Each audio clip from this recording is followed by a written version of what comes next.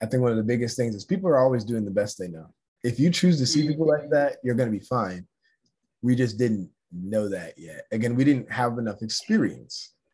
Yeah. And I know for me, I was so wrapped up in the need of like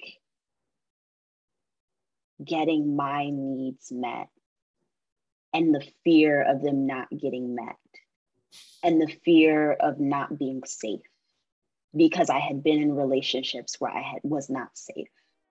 And so I was so preoccupied with my own trauma responses that I was never able to actually see you.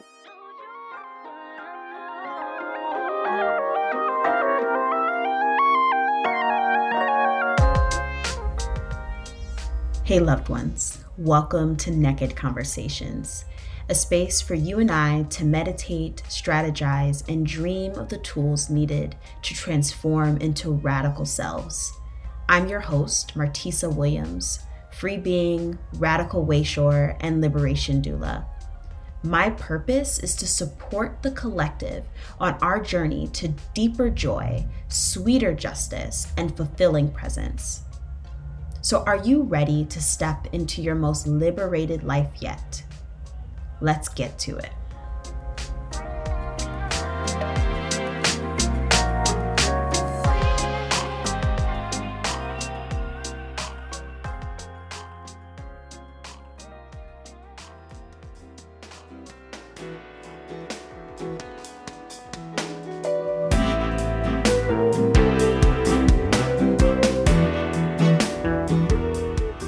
Hey friends, so I'm collaborating with my longtime friend Liz Woolsey this October. So I've asked her to come on so we can talk to you about what we've got coming up.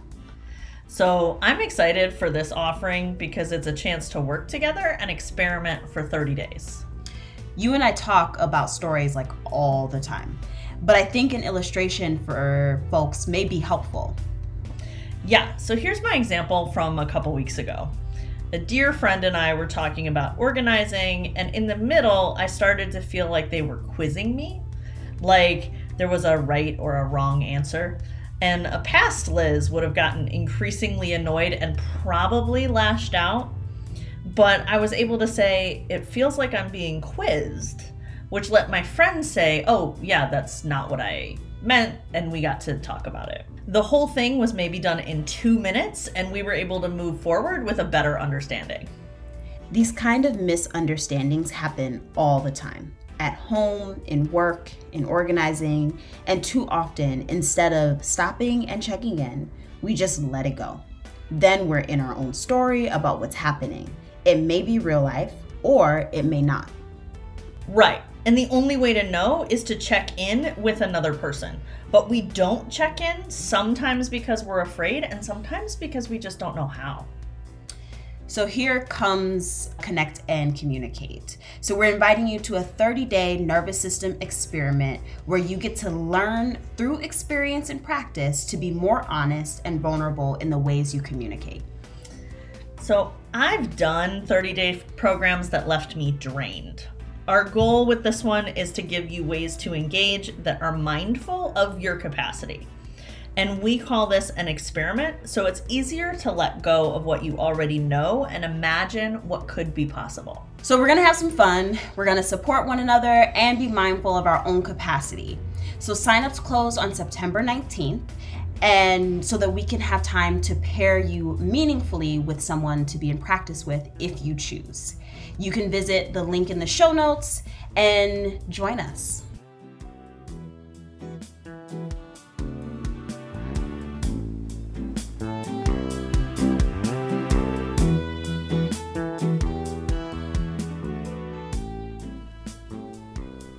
Hello, hello, hello, my friends.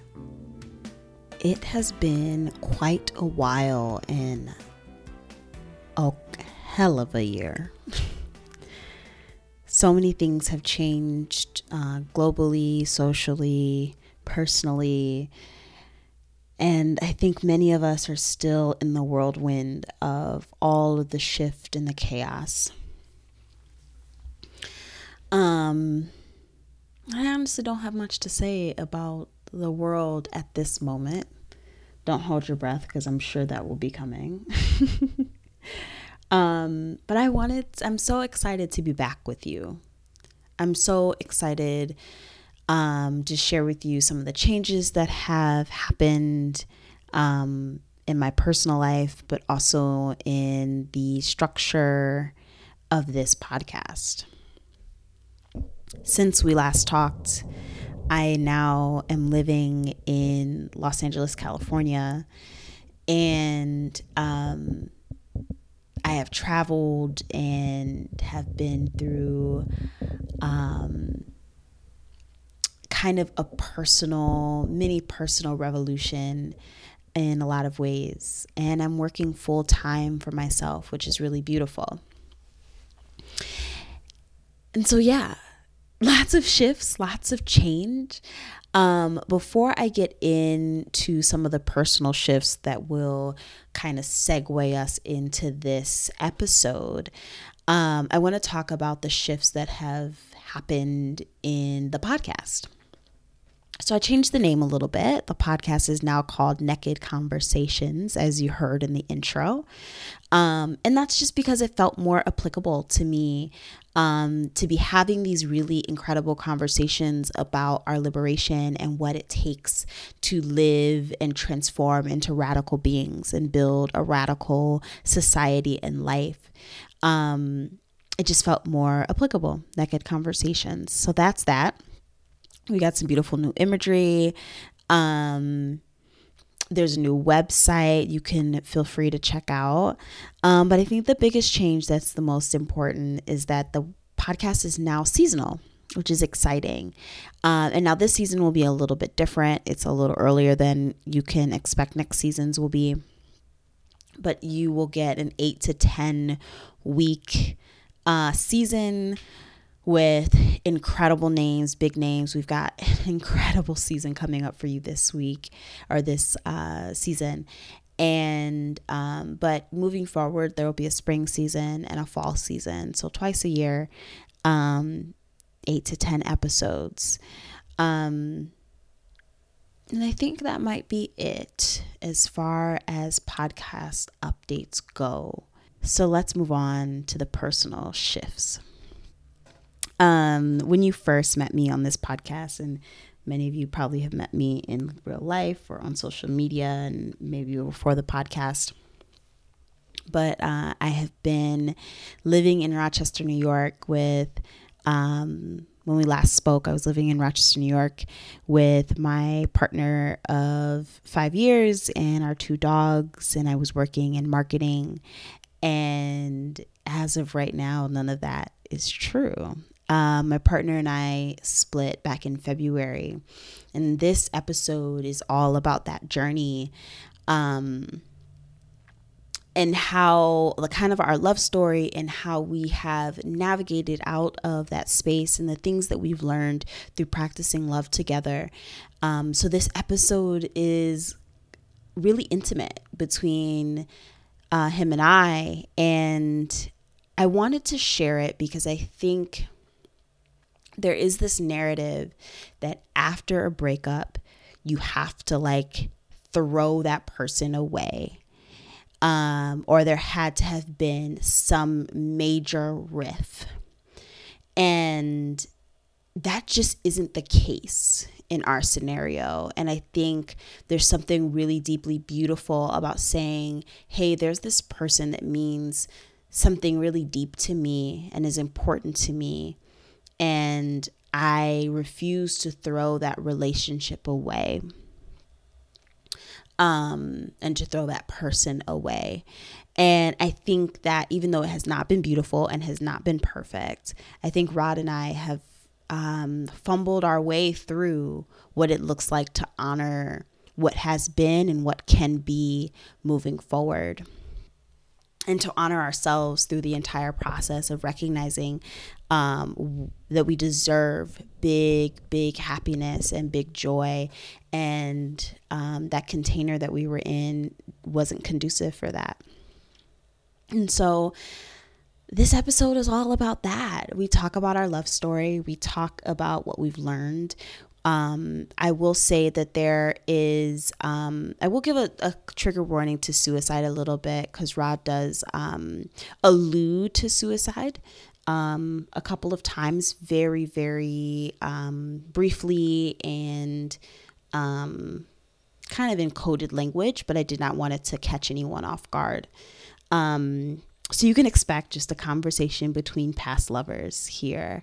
And then next episode, we are talking with the amazing Adrienne Maree Brown, which was like, was amazing to be able to sit down with her and have an incredible conversation about her work and where her work has intersected in my life in really important ways. And most of the episodes that are from this season were actually recorded last year. So things have shifted and changed, but they're still really beautiful and important. And I'm super excited to share them with you.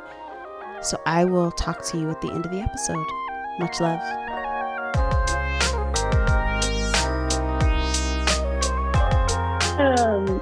Hello. Hello. How are you? I'm alive to see another day, so I'm good. Yeah, same. So listeners, this is like a very unique podcast episode because normally I'm interviewing, industry folk and like whatever and thinkers, and not to say that Rod is not one of any of those things. We're just not talking about that. We're going to be talking about us. And so I'm going to still start with the same question that I ask all my guests, and that's what made you you? Well, I wish I had a more bright and cheery answer, but honestly, some early childhood trauma made me. But then a very early decision to consistently overcome those obstacles. At a really young age, I had a moment where I was like, okay, dude, you're either gonna just end it or you're gonna push through.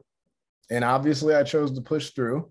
And that voice is what comes in my head at all my hardest moments. I'm choked up even thinking about it already.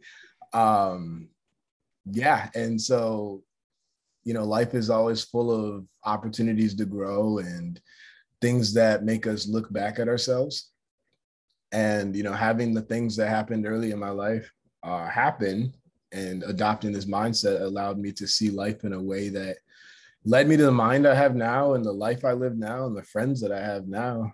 And I'm really happy about that. I've got an awesome tribe of people, and most times my life feels pretty fulfilling. There's areas that I'm trying to, change, but that's what life is about, right? Changing and adapting. Constantly. I feel like it's kind of a good segue to like talk about us and our relationship a little bit, because I feel like in a lot of ways we were in a 5-year change and adapt chamber. So we should just set the scene for the folks that don't know our love story,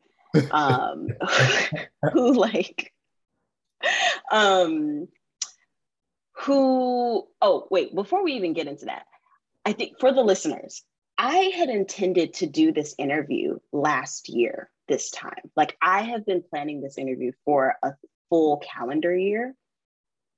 And last year this time, we were living in Rochester, New York, together with our 2 dogs.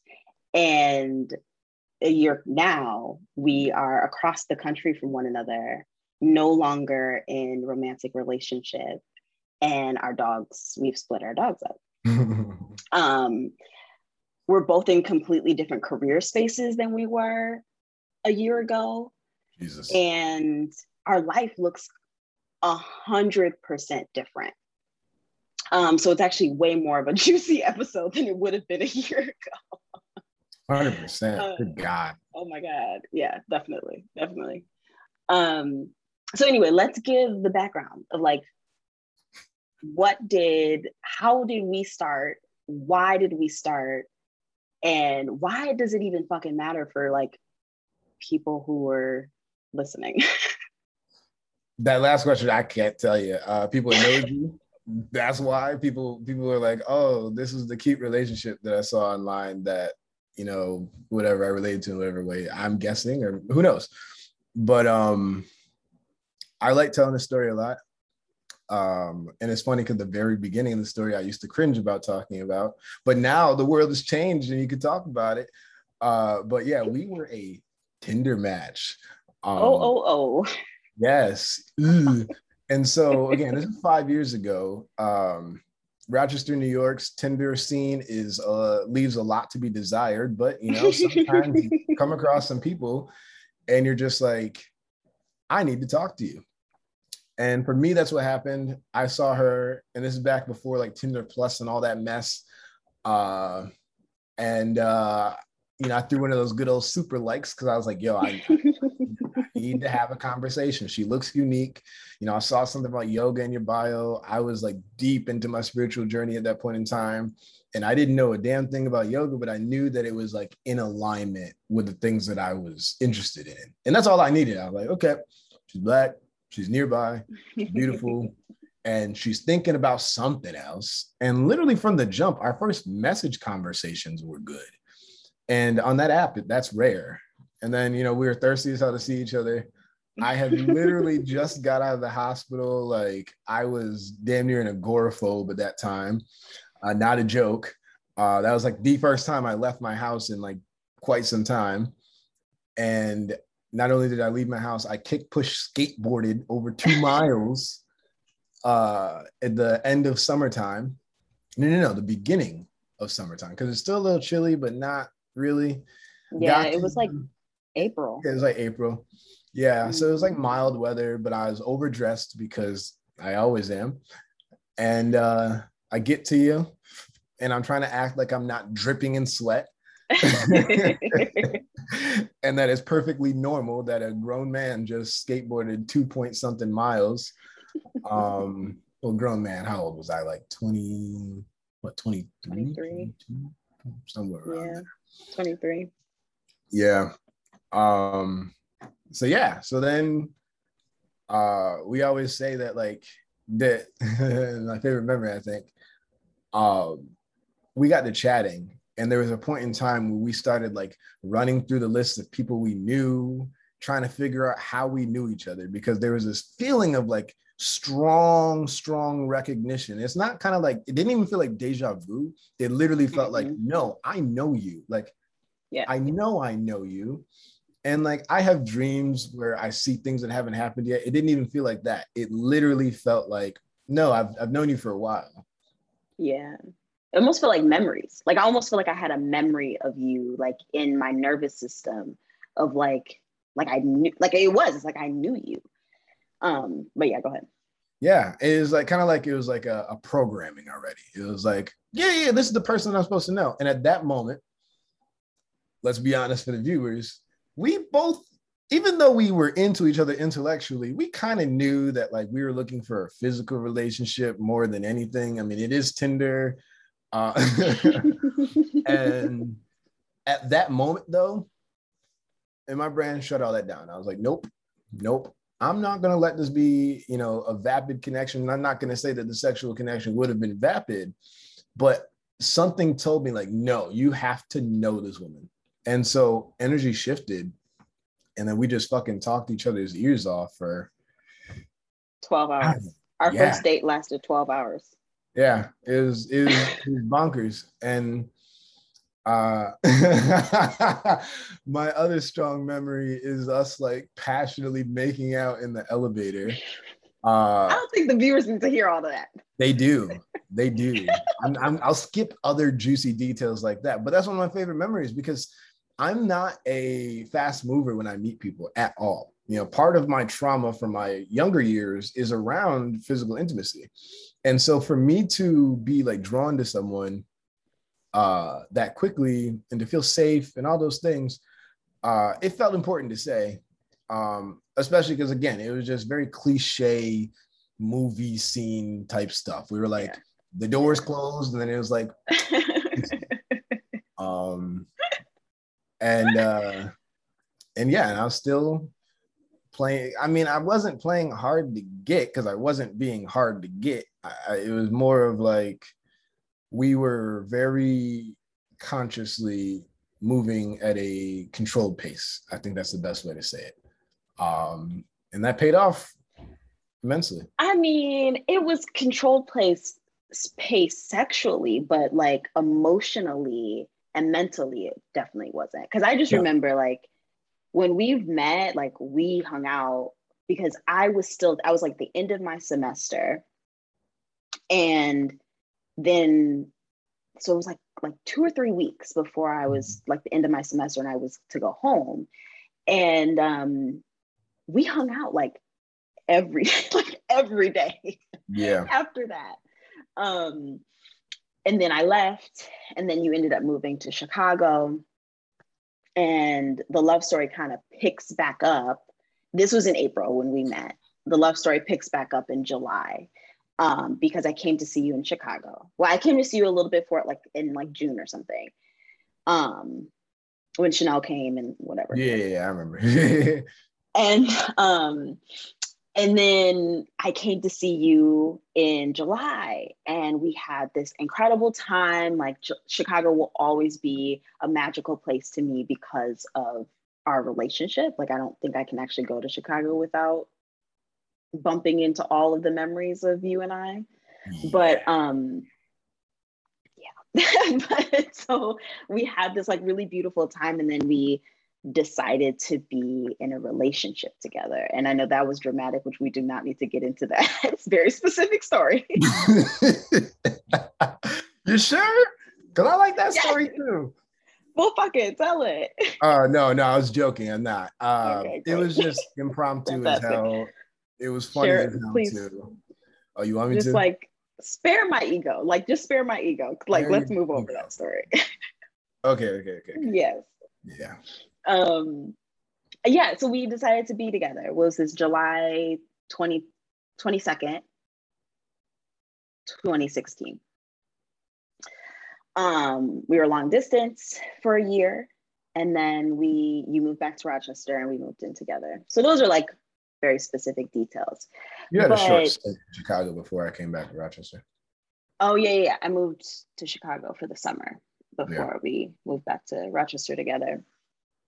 And I guess it's like, who were we prior to each other? Like, who did we like move from? For me, I had been recently out of a very toxic relationship. Like only had been out for a few months. And I was still in school. Honestly, I don't even know that bitch anymore. I don't even know who she was. Let her go. She's been gone. But like she was like deeply insecure in a lot of ways, but still like trying to find her footing. And I always laugh because I think like the summer 2016 is infamous for me because it was kind of the moment that I came back to myself in really important ways after having lost myself for the past year and a half prior to that. And meeting you in my head were this free being, and you were free in all the ways that I was not yet and was wanting to be. And you were interested in all the concepts that I was growing into. And so I feel like in a lot of ways, I was just at the like precipice of coming into the person that I am today. Like this was like the rebirth. I had died a little bit before that, and meeting you in a lot of ways was the rebirth. Yeah, I mean, I felt that. That's pretty much how it played out in my head. In hindsight, witnessing, you know, who I grew to see you as, and then who you started to become. To answer your question on my end, you know, giving a little more context on the childhood trauma thing, a few years prior, my best friend had passed away. And it sent me into a deep dive into like, what is life? Like I wanted to know what life was. I don't know why it's hard to talk about this still. Normally I could tell the story really easily, but first thing I did was I started going to church with my mom. So I was, more information for viewers. I was going through an emancipation court hearing to separate from my parents. That's a story that I'm not getting into. And me and my mom had an estranged relationship at the time. And so I started going to church with her. And Christianity was the first foray into what lies beyond existence. At that point in time, I just wanted to believe in something because I thought people that believed in things had this joy that I didn't understand. And so I threw myself all in. And anyone that knows me knows that when I go all in on something, I'm all in. And it was so rewarding. And then that led me, oh God, do I admit this? That I'll just say that it led me into a whole bunch of other different faith systems, some more controversial than others. And I just took what I needed. And then the thing that I learned was love. Love was the unifying factor between all of them. So instead of trying to learn these theological stories and backgrounds, I studied love. And on top of that, I had just ended a long distance, not just, but I had ended a very powerful long distance relationship where we were working really hard to make it to the freaking altar very young. We didn't feel like we were young because we were on pace to achieve all the adult things and we were doing everything right. So we thought we knew what we were doing. We had no idea. I had no faith yet. I didn't know love yet. So how was I going to make it before God? Holy, no, it wasn't going to work. But at the end of the relationship, I realized that I wasn't exactly monogamous.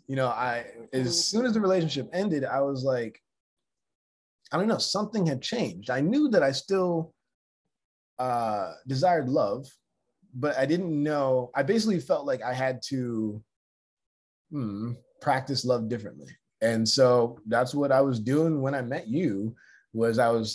My first tiptoes into what it would look like to practice this new type of love, this free love, this instant vulnerability, instead of making people jump through hoops. And, I used to look back at the memories right before you begrudgingly because I went through a decent amount of stress and bullshit.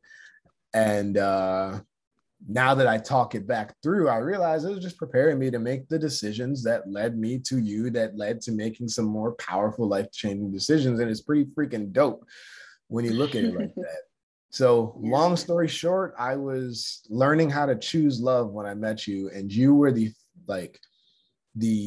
most success I had with being instantly vulnerable and instantly open and accepting of a stranger.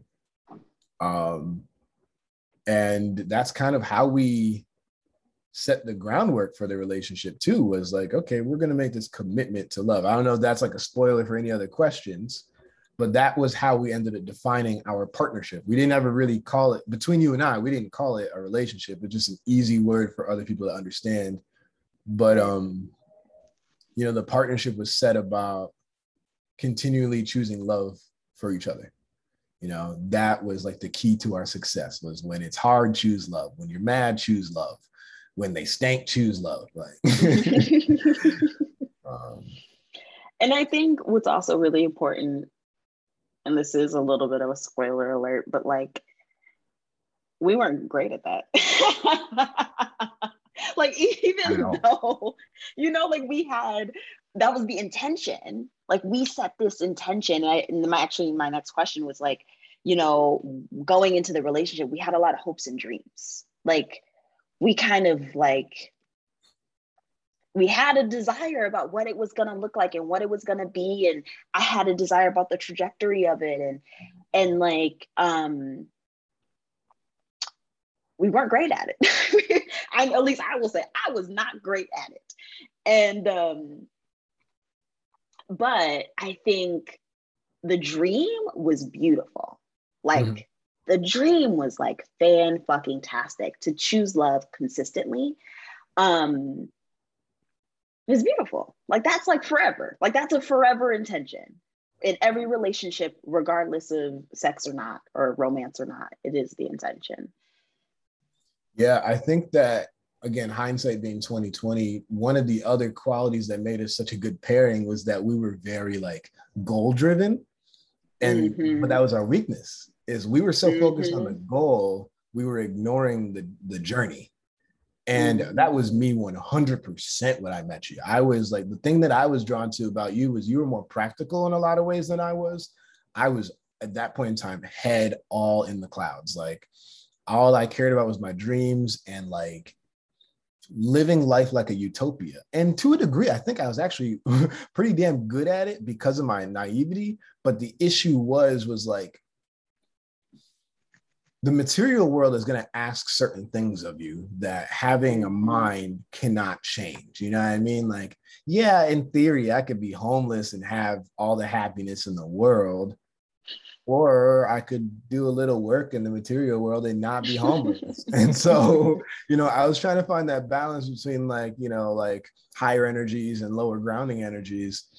And, you know, you represented a lot of that, but our weakness again was that we were like, yeah, oh my God, we're going to totally be married if we just figure out how to constantly choose love, forgetting the fact that like we have never actually tried that. And for both of us, the love that we were practicing was not the love that we grew up with or practiced in past relationships, or even had we had never done it, and we had never seen it done. Yeah. And so we were always like talking to other successful couples that were vastly different from us, trying to pick little pieces like, okay, they do this well. And to be honest, and I hope she listens to this, I'm pretty sure she will. My mom gave so much insight because eerily enough, both of us were repeating our parents' decisions in romance. And that was the most terrifying piece, was like, are we going to live in their shadow and make the same mistakes that they made? Because the story of my parents was that they were a super couple. Like they will both tell you that there was nothing they couldn't accomplish together. But when they couldn't put their pride aside, it didn't matter. And so that always haunted me. And in our own ways, you know, we were trying to like, again, look to these examples, and like we would talk to community leaders and people with more spiritual practice or more deeply practiced spiritual, you know, lives. I don't know, words hard. But you know, it just, I think, again, another spoiler, biggest lesson was learned was just fucking flow, dude. Like, yeah, seriously. Yeah, and it sucks because like I didn't realize till after this relationship. I'm probably gonna cry before this episode's over, but I didn't realize until after this relationship that I did that to everyone I tried to love. Was I had an expectation of what we could be, probably because that's how I was raised. I was raised in a household where I was expected to be the greatest, and that I was expected to maximize all my potential. And I was taught that wasted potential is the worst thing in the world. And that was what I brought to love. And that is not what love is about. And like, we were practicing love, but then we had all this expectation. And we were trying to figure out what love without expectation looked like, because it was going so against our programmings. And we were like, well, wait a minute, but if I'm not getting satisfied, how do I love you? Because you're not loving me. No, they are. And that was the thing, is we had to understand that, like, I think one of the biggest things is people are always doing the best they know. If you choose to see people like that, you're going to be fine. We just didn't know that yet. Again, we didn't have enough experience. Yeah. And I know for me, I was so wrapped up in the need of like getting my needs met, and the fear of them not getting met, and the fear of not being safe, because I had been in relationships where was not safe. And so I was so preoccupied with my own trauma responses that I was never able to actually see you. especially not like in the middle towards the end, you know, like in the beginning, I think you have all of this like rose colored glasses, which I think that like the honeymoon phase is really interesting because that piece about seeing no wrong in your partner, I think is like the key. And it's not to like take all their bullshit, but to like always hold them in an air and in the view of deep love and acceptance. And I know that, I mean, spoiler alert to the end, but it's fine. Like one of the deep lessons that I got from our relationship was like, loving someone literally just means accepting, continuously accepting exactly who they are, how they show up, in the ways that they show up, and removing your own attachment to that shit. Like just remove yours and just let them be them. And when you can be whole enough in yourself where you're like, I'm good over here, like I'm straight, so that person can then be them fully. And I think that that's like where I know for me, I fucked that up. I fucked that all the way up with us. And to piece onto that, you know, for the astrology folks, I have a Libra moon, and Libra is ruled by partnership. My entire chart essentially says that I grow from other people. Like I'm good at teaching myself things, but I'm better at witnessing people and growing from them. And the way that I was playing out during the time that you're explaining was you were talking about having your needs met. And so my Libra moon was freaking out. It was like, meet the needs, meet the needs, meet the needs. And I focused on nothing else because the things that you were asking of me were essentially asking me, we didn't know at the time, but asking me to overcome some of my deepest, most deeply suppressed traumas I didn't know that I was holding on to. And so it was this deep journey for me that I got so lost in. I forgot how many other aspects of a relationship are necessary. Like, yeah, it's important to put your best foot forward, but that doesn't mean anything, especially if you're fueling your self-growth with something that's not love. You know, I was fueling my growth with fear of rejection, of fear of, you know, harming you. That's like one of my deepest fears, is someone I love being harmed by my actions. And I'm still trying to work through that. And so it was bringing out ugly pieces of me. We would get into little tiffs and you would say something like, you did this. And that Libra moon would be like, no. But then all my fire would be like, how dare you say I did this, rather than just meeting you. And that was like one of our longer, things, because it was like like you said, it wasn't witnessing me, because I'd be like, no, I'm just trying to love you, babe. Like, I'm trying to love you, rather than saying, I understand how my actions made you feel this way. It was never my intention to do so, and I'm sorry. I'm trying to love you as best I can. How can I show up better for you? Also, you know, this is what I need in order to do that. We figured that piece out at the last like 5%. A few months ago. Like, we were both tired. We just fought 12 rounds, and it was like, you know, there was, and not to say that like it was, you know, a strictly painful relationship. I'd say actually a majority of our relationship was very good. It just, our bad had so much energy, because we're the things that make us great humans in this capitalistic world were also the things that made us butt heads the most, is we're headstrong. And so it's like, my will versus your will. And that's the thing, is like, we're both just deeply like strong-willed individuals, and we're huge personalities. Like both of us are huge fucking personalities. And so like we didn't know, like, compromise wasn't a thing that we really knew how to navigate in a way that like made sense.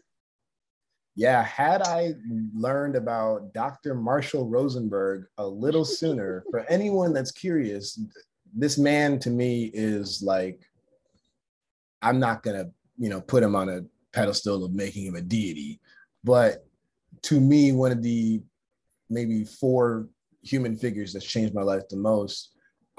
He taught nonviolent communication, which also ties into the polyvagal theory, which you have an episode on. Anyone want to learn about the polyvagal theory? I highly, highly recommend you to do that and listen to the episode. But nonviolent communication is simply about coming to a conclusion between 2 people where it's rooted in compassion. And that's it. It's like, when you say it like that, it's like, oh, duh. Like, yeah, I have a need, you have a need. We don't have to sacrifice anything. We just have to think about each other's emotions. And again, we're early 20s.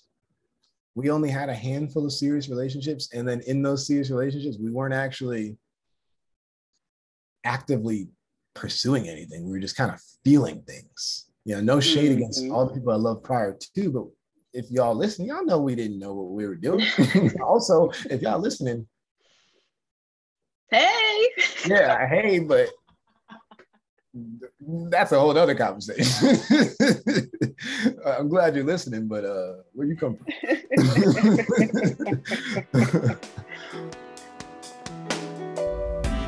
Hi, beautiful ones. I'm pausing this episode quickly to let you know about a couple of ways that you can work with me. I am a liberation doula, which means that my work surrounds around helping folks to birth their most joyful, liberated lives.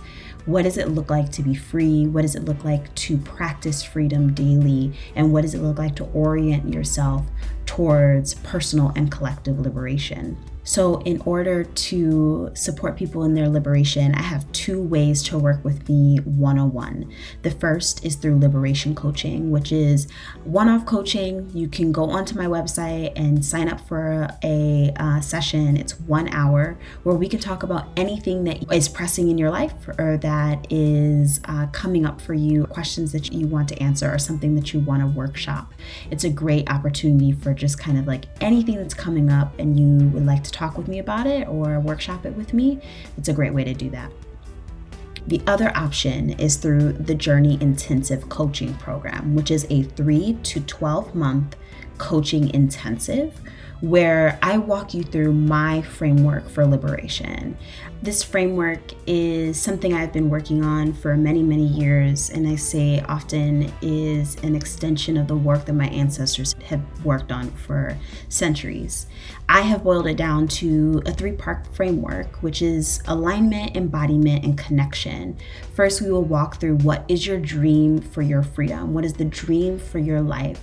If you could have a full imagination about what is possible, let's play and be in that space. And then we evaluate your values, see what is working for you, what isn't working for you. And then are you living in alignment to those values? And then we work through what it looks like to be an embodiment of those values, an embodiment of your intuition.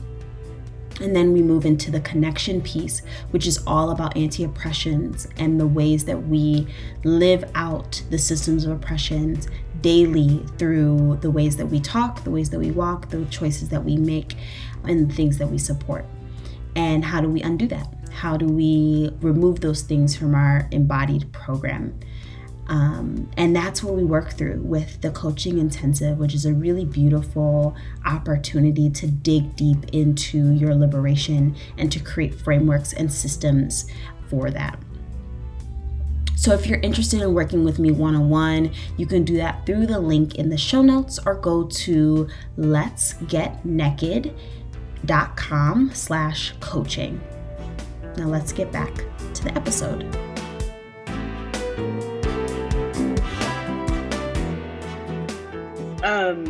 Earlier, I want to kind of circle back. I don't want to leave too many loose ends. Earlier, you had said that you in your previous relationship prior to me, you realized that you weren't monogamous. And so I'm sure people were like, okay, so how did that work? I mean, you may or may not folks. I'm thinking for you. But like, how did that work in our relationship? So when we started dating, we made a very clear decision to be monogamous. And that was actually something that you really spearheaded based on me not being poly at the time, but also being interested and knowing that that was something that we would grow into later. But I guess I'll ask you the question of like, how did that, like, your identity as poly show up or not show up in our relationship? Ooh, Jesus. It showed up in so many ways. Coming into this interview, I knew that there were certain things I was going to leave out just in case my mom listens. And I know that, like, you know what I'm getting at. And I know that the listeners that know what I'm getting at know what I'm getting at. But, but I will say that for me, my expression of polyamory, I identify in this present moment as a relationship anarchist. I didn't know what that was at that period of time, but the way it plays out for me is that my relationships, the way I explain it to people now is that love is like water, and it takes the form of whatever vessel you put it in. And I let the people I meet choose the shape and size of that vessel and when I stop pouring into them. And I had been practicing that most of my, from teen years up until then, unconsciously, is I would meet people and I would just experience these unique relationships. And that was kind of what sprung it towards the end of my last relationship, to be honest, was I was meeting humans and I was so confused as to how I had deep love for people while I passionately loved another woman. I was told that that wasn't possible, that the love isn't real if you love someone else. And I was like, no, I love this person, but I want to sleep with them. I'm not sexually attracted to them, or I don't even want a relationship with them, but I deeply care about them so much. And it tore me to shreds because, again, I was told that someone that feels that way is a bad person. And that was what initially led me into my first foray into non-monogamy. And the way I practiced it at first was just being as straightforward and honest about my intentions as I could with people so that they never had any questions. Because I was like, well, I can't hurt you if you know everything. And so going into our relationship, I mean, it played a lot of roles. It kind of structured how we loved each other, first off, because it started to simplify our approach to just loving each other and caring for each other. So that was the first thing I could say.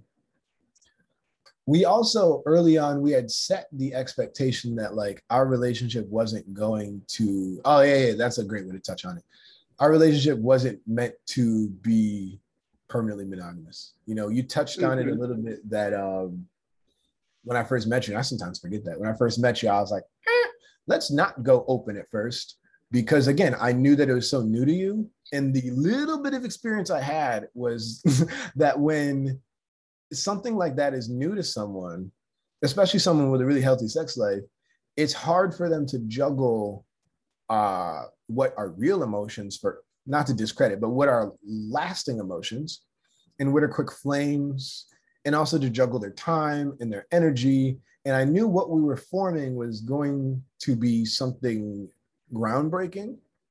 And I was terrified to screw that up. I was like, all right, if we hop straight into this practice and we're long distance, like, right, is this gonna have the same trajectory? And I think for us, we would start to change the dynamic of our monogamy. I heard you once say monogamish, and I think that's a funny term, even though those ish shows really gotta die. Like, if they make a monogamish show, better leave them alone. You better leave them alone. They're getting their money. Yeah, problematic enough. But yeah. But anyways, and so our relationship was just fluctuating in and out of, like, I'll share this much because I'm pretty sure my mom knows this. We would, seek new partners, and that was honestly Together. Yes.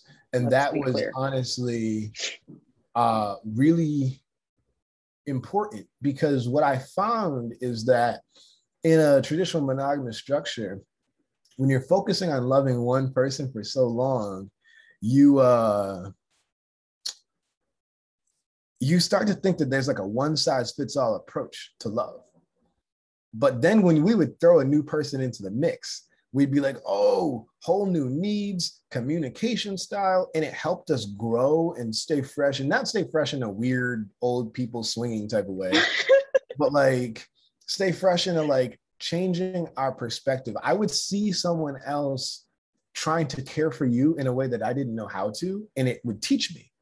And I was like, oh, you mean to tell me that all I got to do to make her happy is this, this, and this? And so every time we would try, successful or not, there was so much growth that would happen.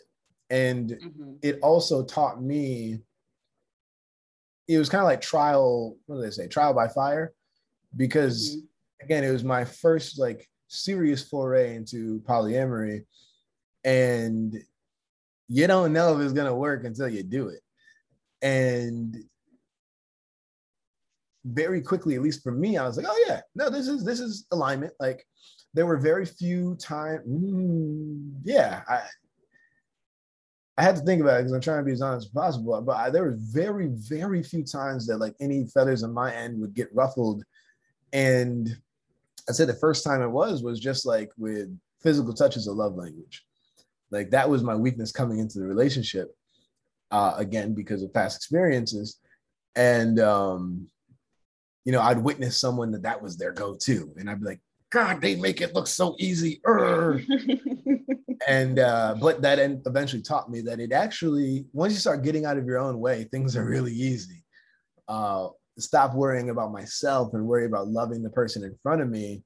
All of a sudden, it got a lot easier. So that piece of, you know, coming into it with that intention of growing towards, you know, a fully, because I believe that was our intention, was like we still never fully articulated how it was going to play out, because again, no one ever, especially married couples, they never talk about this shit.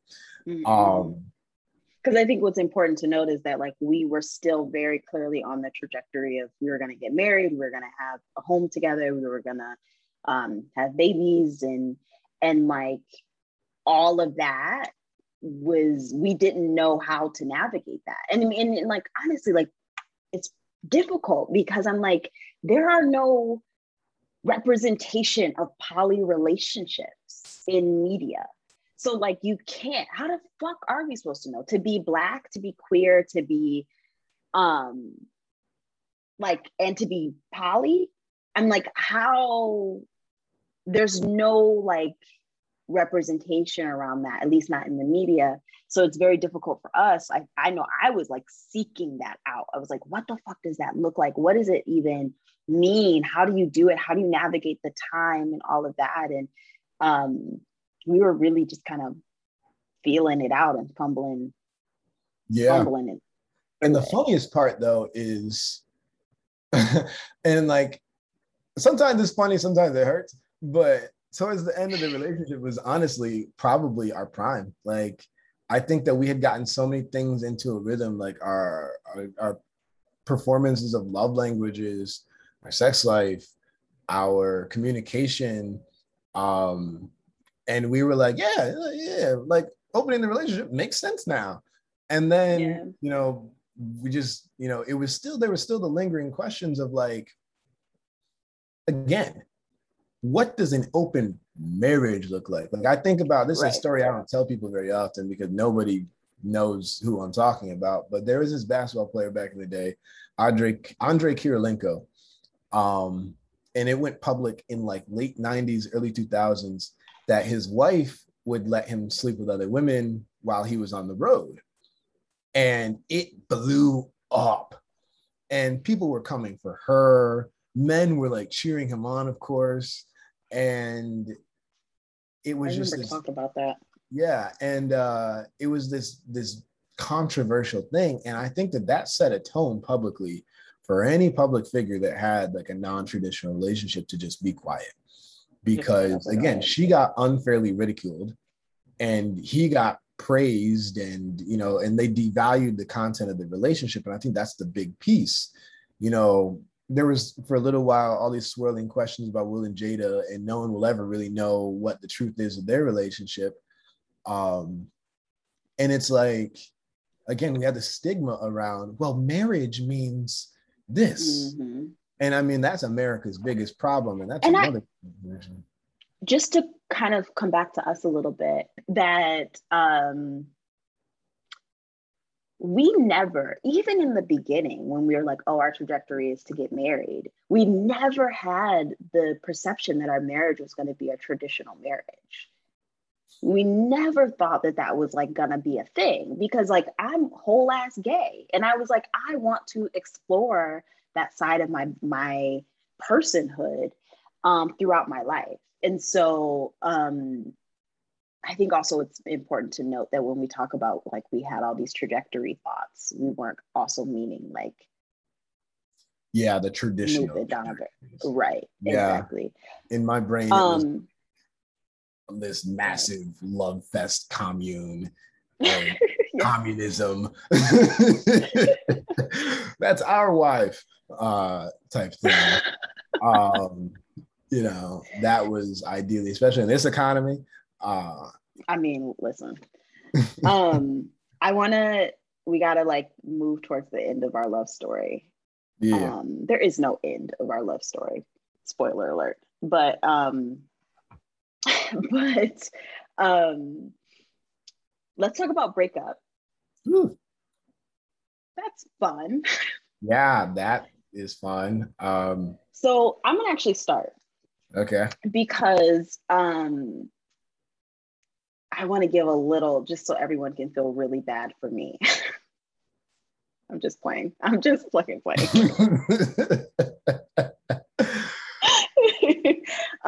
When Rod and I, the week that Rod and I our relationship shifted out of the romantic container.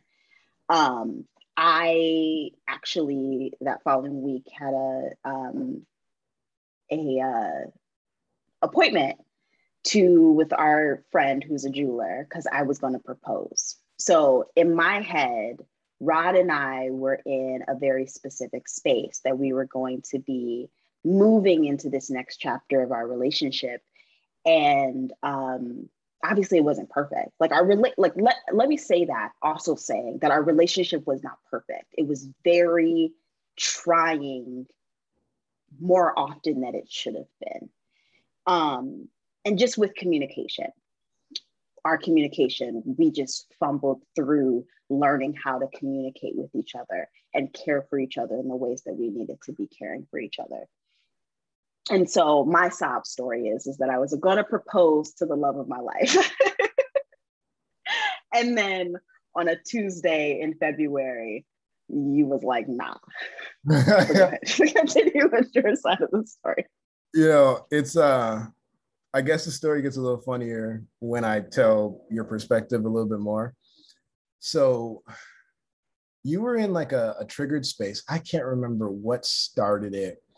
But I remember we were in the kitchen and you were crying and you were just like, why do you even love me? I don't do this, and this. And I had never really truly put thought to the things that you said before that moment. But some reason I was just open to hearing you. Because I guess I know that. And let me pause you before you continue. Sorry, because I want to say that like this was actually the Friday before we broke up. And we had like a really intense conversation. And again, I don't remember what the fuck it was about. It was never about anything like whatever. At least like the stimulus of it. But it was so funny because this is how presence works, at least for me, is the more that I meditate, the more that I do my work, it's not necessarily that things get easier, it is that things get more clear. So I remember so specifically before I said these very words to you that ended up sticking in your brain, I remember my highest self, if you want to call it, or whomever in the back of my head say, do not say that. whoa, that just felt like something moved through me when you said that. Whoa.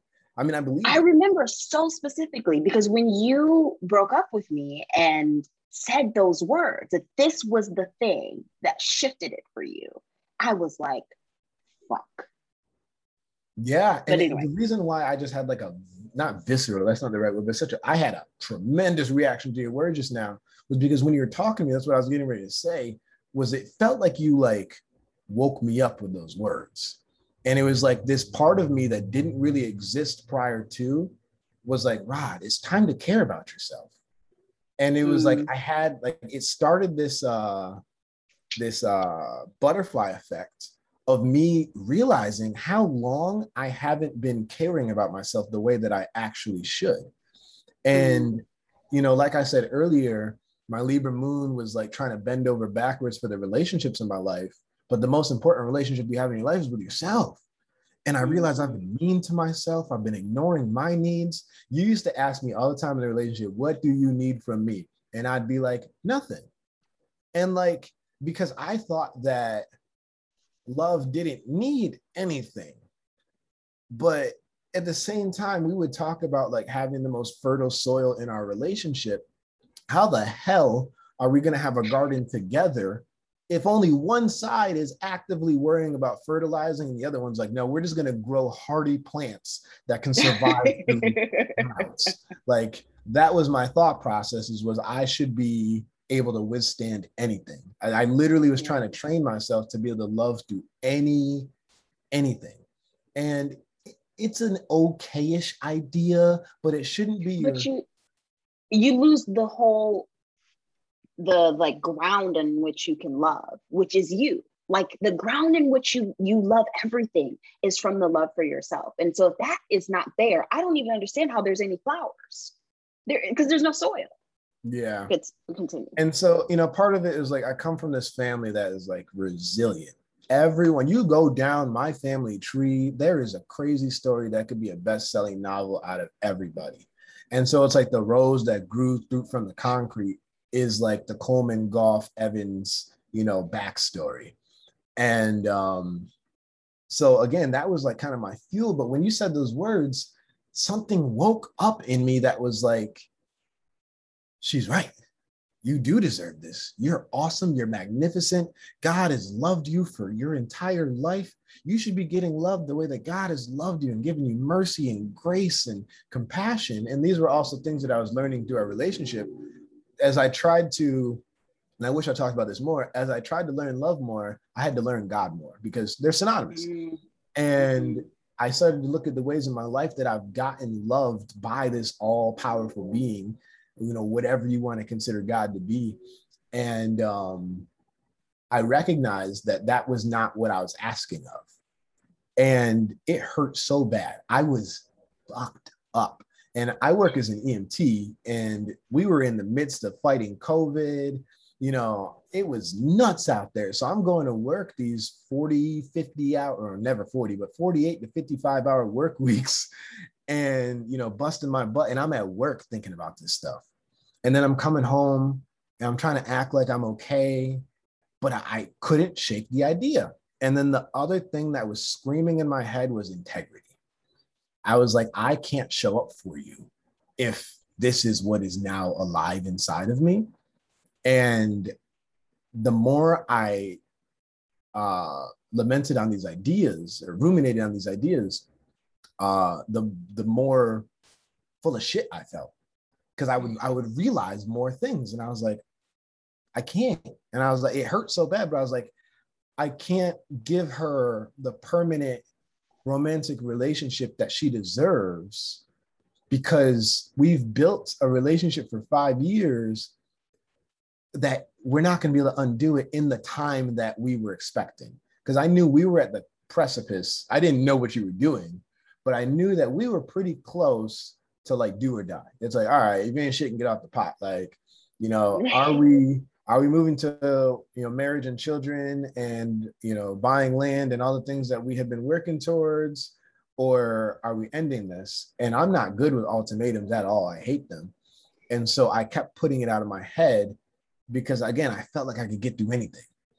but it wasn't about getting through anything. It was about giving you what you deserved and also giving myself what I deserved. And that last part was the hardest piece, because up until then, I didn't believe, to be honest, if I'm being really honest with myself and the viewers, I didn't believe that I deserved greatness. And, you know, we can look at the way my life has played out and the way it's starting to play out now. And that was one of the biggest changes, was recognizing what I actually deserve and what I want to pursue. And, you know, to segue to, you know, where we're at now, you know, we're still figuring out how the fuck you transition fully out of such a powerful, insane relationship. But one of the things that we both said publicly multiple times is that I think we learned that all soul ties, like deep, like, you know, reincarnated relationships are not meant to be romantic. For everyone listening, your soulmate, no funny shit, could probably be your puppy that you grew up with. Like, it may not be the person you married. Like, to be honest, I lost my childhood dog and I realized, oh crap, she chose me before this life started. Yeah. You know? Yeah.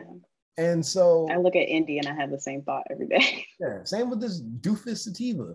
You know? Some days I look at him, I'm like, how did you get in my life? And then he just looking at his behaviors and like, oh, you chose me and I chose you. I see this. I see what's happening here. And, you know, not every powerful relationship is meant to be the romantic, permanent, childbearing love of your life, you know, or at least all of those things, you know, it could be a couple of them. But and also, like, sorry, like the words love of my life changed in meaning after our breakup, because I absolutely believe that you're one of the loves of my life. It's plural though. Like, that's the thing that's really important, is that it's plural. Like, Indy is one, and when we say Indy, that's one of our dogs, that the one that I kept. He's so nutty. And like, we've had a really hard relationship, me and Indica, but like, he's one of the loves of my life. I'm so clear of that now. And so I think what's important is that, like, after doing ayahuasca, I had this very like weird relationship about time and space, and like how none of it was real. And when I thought of you in that experience of thinking about time and space, and I was like, oh, like we were in the beginning, we were like, we're going to be together forever, quote unquote. And I was like, oh, that has not shifted. That has not changed. We will be, I often think I'm like, for better or for worse, like Rod and I are for better or for worse, figuring this out. And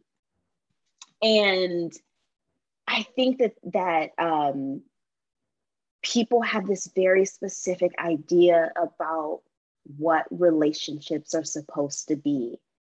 And our relationship has completely blown the lid on that for me, from its inception to now. And we need to wrap it up, but what's your like last thoughts? I mean, yeah, it sent me into, I'm so shocked I haven't cried talking about half this shit, because so much of it is so sensitive to me. But during our relationship, I had to heal a piece of myself around the previous relationship I had. And that was another time where I broke up with someone that, again, I was aiming for permanence with. And I felt like we had fallen short. I think I felt like more I had fallen short, but I definitely felt like we had fallen short. And I always think about, and I know that you used to get so annoyed when I say this, but that stupid song is not stupid. It's a great song. But Pretty Wings by Maxwell, like when you actually listen to it, it is literally just about like letting someone go that you love so they can be greater. And that is, to me, it is one of the hardest but most beautiful things to do. And with my ex, I felt like I was doing that, and I don't know what the hell she's doing now, but I know she's probably doing great things. Like I'm certain of it. But I didn't think about myself in that. And so then with you, this second go round, it was like, no, it's the both of us that are gonna have greatness. And I remember telling you that in the midst of the hardest part, like the first couple of days. I didn't want to hear that shit. I was like, we're gonna have greatness that we don't understand. And this was the last test, was to see, can you let go? Because, you know, we know that nothing is permanent in this world, that things are always changing, and that you're going to be asked to let go of things you love for things that you will love more. And I didn't know what that was going to look like. Different experiences of love. True. Yeah. And I didn't know what that was going to look like, but I can say that, like, making that decision launched a series of choices that I've been making for myself that I believe are taking me to where I'm supposed to be. And to even be able to say that, normally I would say stuff like that and I'd flinch. I'd be like, no, I'm not really going to get there. But now I'm at a point where I'm like, no, I'm getting there. Like, there's no ifs, ands, or buts. I'm going to keep making these choices that are rooted in self-love and compassion for others. And it's not going to fail, because you keep choosing love. That shit's not going to fail. Even if the other person that you're interacting with is not landing for, eventually that karmic return, it's going to continue bringing you along in your journey. And as long as we keep surrendering, which we are kind of I think we've gotten a lot better at, I think it's going to continue taking us to, you know, heights and lengths and degrees that we can never fathom. And I'm terrified, but excited nonetheless. I think one of the most painful and beautiful parts of our breakup to me was the first time we talked after I left Rochester. The first time we talked on the phone. And we both were talking and we were both like, we're happier than we've been in the last however long. Like, we felt happier than we'd been for I don't know how long. And it was so painful and triggering for me, and ended up being so deeply beautiful, because I think it is what you said, like, you know, the pretty wings bullshit, but like, you let it go for something deeper and greater. And I also think it's like, when we first broke up, of course I had language around failed relationship, but I'm like, there was nothing, like, we chose love, and love brought us here. It brought us to being able to navigate out of such a deep and intense relationship in really beautiful ways. It hasn't been perfect. We have had some hard conversations and some shit, but it's brought us to a point where I think in so many ways our relationship is much stronger and more truthful than it ever has been before. And so that's the love, like, that's the joy, that's the love, that's the enlightenment. Like, and yeah, like, it sucks. Like, we were supposed to be buying a house, you know, and we're, you know, set on our own path. That's fantastic and beautiful. And both of us are thriving in very specific ways, and moving into our new relationships in ways that are like deep and meaningful and transcendent. And so it's gorgeous. Like, the experience, I will never not have the utmost gratitude for the experience. And I feel deeply blessed, even though sometimes I question it, because, you know, it's also, relationship with you it just feels like work. It feels like work often. But it's often been extremely meaningful, and has changed me. I would not be me. I would not be me had it not been for you. Ooh, now I'm gonna cry. In my worst moments, I'd be like, fuck, man, the pain that I went through and the arguments, like, oh, this was just the hardest relationship. But then it's like when you focus again on that 5% that feel, because really, and again, we had a majority good days, a majority good times, but we were also people that were very fiery people, and, you know, our birth charts just blessed us in those ways. And looking back, you know, I say this to my current partners now all the time, and that just mirroring what you essentially just said, that I can't fathom. I don't even know if I'd be alive. Let's be real. Like, I can't fathom what my life would be like had we not. I literally, holy shit, yeah, so much would have changed. My ideas of freedom, my pursuit of it, my belief in it, my desire to seek out grandiosity. I think that's the other thing, because like I was at points and times feeling defeated in life in our relationship as you were rising to your to who you are meant to be. And that brought me back, was seeing someone that I witnessed come from their rock bottom, choosing over and over again to never go back there. I was like, oh, wait, this is possible. This is possible. Like, stop doubting yourself. And yeah, so it would, yeah, there's no me. There's no me now. I mean, even like being an ENT literally was bred from me learning deep compassion. You know, compassion and empathy were things that were not my strong suits because I was so logical and intellectually driven. And combining a strong emotional acuity that I gained from our relationship, from witnessing you, my life was so incomplete prior to, you know, I would be the most toxic, prototypical masculine man. I'd probably have a lot more money because I would think that would be the thing that makes me worth being a man, but, but like,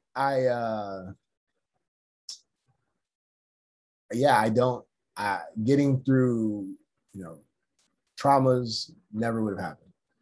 You know, making life choices never would have happened. The level of love, the belief in love, the belief in God, the belief in divine, the relationship with my parents, my grandparents, healing I alluded to an emancipation. Now I have the best fucking relationship with my parents that I've ever had in my life.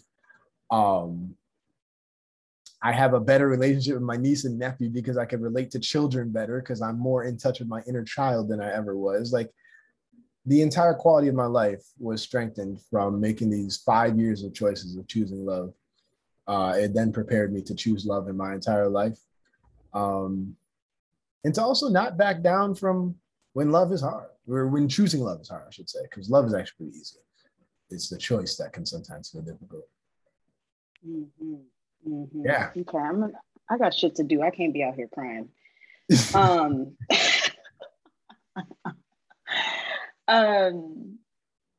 I'm gonna ask you my last question. What is lighting you up these days?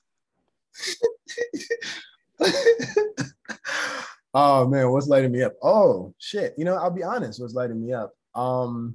Believing in myself again has been the dopest shit ever.